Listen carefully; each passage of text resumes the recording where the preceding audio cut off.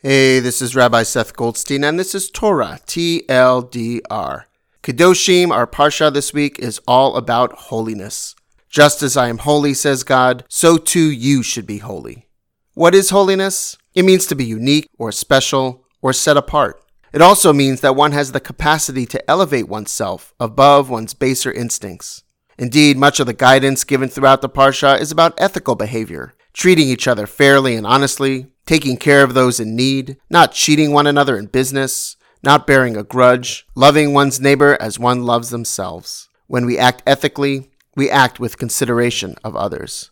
And this, the Torah says, is acting like God. One verse in particular teaches, "You shall not render an unfair decision, do not favor the poor or show deference to the rich." In other words, treat everyone equally. We humans have the capacity to pass judgment, to show favoritism, to create inequality. We institute notions of value that have nothing to do with our innate humanity.